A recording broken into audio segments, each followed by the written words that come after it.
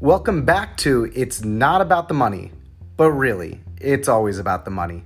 This is the podcast where we follow thoughts from David Lorsch, the ex-CEO of DBL Distributing. We talk about business, distribution, entrepreneurship, the economy, or really whatever's on our minds. Now, on with the show.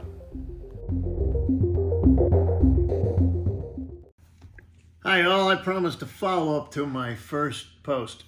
Needless to say, I'm new at this. Not new at talking to groups of people, but I'm new at posting things on social media. But I wanted to talk about Christmas delivery, and I picked on Amazon. Amazon, in their infinite wisdom, anyone who wanted to send this to Jeff Bezos, go ahead. They cut their hand off to spite their face because FedEx wouldn't give them the deal they wanted. They discontinued using FedEx, and they're developing out their own trucking system and delivery system. It's not so easy to do overnight, believe me. And the second thing is, so they cut off FedEx before Christmas. If you're going to cut them off after Christmas. And then the volume gets to the point where, then Jeff Bezos, very smart man, goes to overnight delivery 3 months, 4 months before Christmas. The volume goes up geometrically because of the faster speed. Well, I just received an email for a yoga mat.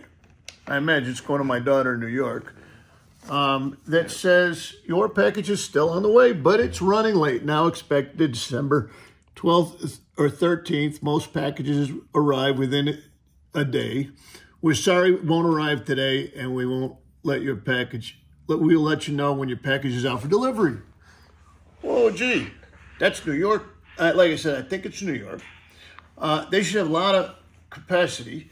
Another friend of mine from high school, I'm not going to say his name, he'll know who it is because I don't know that I want to endanger any of his business or customers, said, we outfit automation for both fulfillment and parcel delivery sides as well as other retailers, Ecom, Jet, Walmart, and FedEx.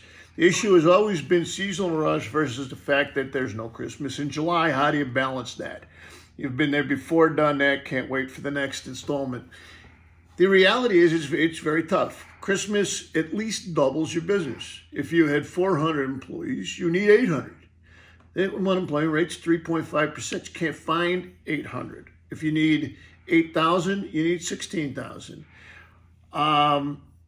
And I personally, when I owned DBL Distributing, would never turn down an order because that's not good business.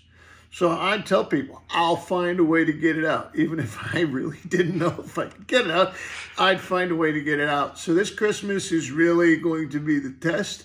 Very difficult. A lot of e-commerce orders, a lot of fulfillment.